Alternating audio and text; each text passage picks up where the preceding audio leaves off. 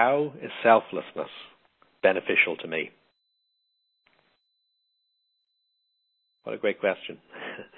And a related question, if you're being selfless for your own reasons, is it still selfless? So this is kind of an interesting and a confusing area sometimes to think about. And where this really stems from is that the definitions that we place on ourselves and on others and on the world sometimes are a little bit more individualistic than they need to be. I'm not saying you need to be too zen here and just say you don't exist in any functional sense. Whether you believe in the existence of individuals or collective consciousnesses or anything else, still this principle is an equally valid one, no matter what your philosophical basis is. But the basic idea here is that we tend to think, okay, here's me over here with my interests.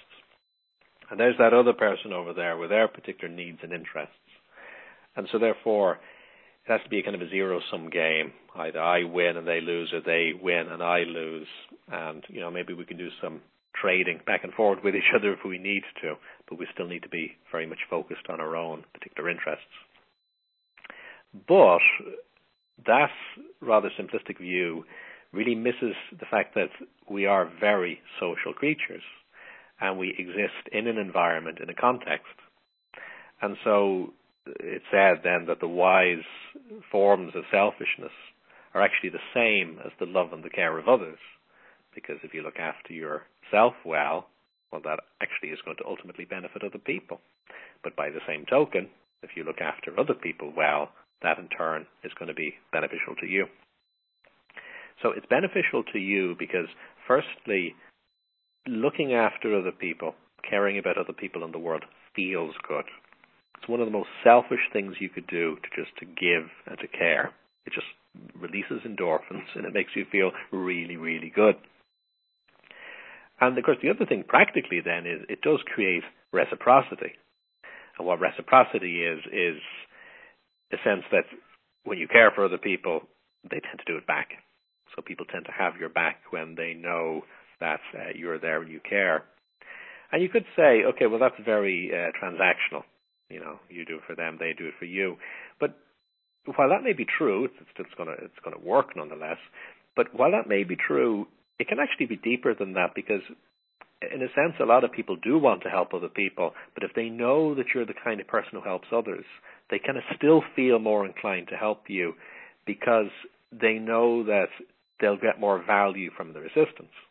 Because if you're a person who helps other people and if they help you, well, then they'll be helping you to help other people. So there's a kind of a force multiplier effect. So in a sense, I particularly feel that bias to help people who are themselves helpful. And it's not just, even if they'll never do anything for you in return ever again, you'll never see them again. You kind of know that, wow, this is a really helpful person, they're a really good person in the world. They're really helping the ecology of the world. So let me help them and I'm going to get kind of more value from my investment. This isn't even necessarily conscious, but it just can go that way. So helping others in that sense can be really useful. However, the other side of it, though, taking care of yourself, sometimes people neglect that bit. They take the first part and they say, okay, well, let me just commit myself to the good and the wellness of others. And again, there's far worse ways of living your life. Very often the reciprocity and just the happiness of that will do a lot for you. But caring for yourself, too, should probably be included as part of that. Because there may be gaps in the reciprocity or it mightn't always average out at the times we need it to.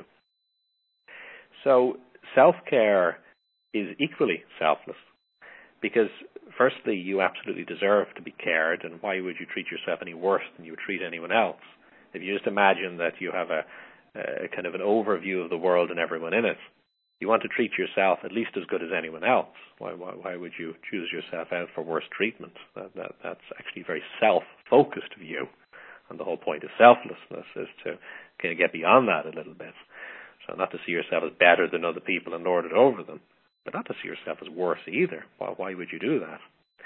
And even if you didn't care about yourself for some reason, again, you've no reason not to, but even if you didn't, still caring for yourself is really important because, of course, that will allow you then to care for others who you presumably do care for. So using your mind and body as a tool to be able to assist and to support the world is a very valuable thing. So you can help other people directly. But the other thing is, by really looking after yourself, what you're going to do is you're going to demonstrate to other people how it's done. Because if you're just helping people the whole time, they're maybe not getting to build a muscle tone themselves. So they actually learn reliance from you. And, again, that mightn't always be bad. Sometimes people just do need that kind of help. But, over the longer term, it's nice for them to see that you can't just help others, but you can really help yourself. And they, often unconsciously again, as well as consciously, just kind of absorb this and pick this up. And they go, oh, so it is okay for me to take care of myself, to strengthen myself. And so as you demonstrate to other people how to look after yourself, they look after themselves too, which gives you less work to do, which frees you up to help more people. And also because they're stronger, now they in turn can help other people as well with the strength that you've modeled or demonstrated to them. So that's the kind of ripple effect that we want. So you can use different language to talk about this selflessness or wise selfishness, etc.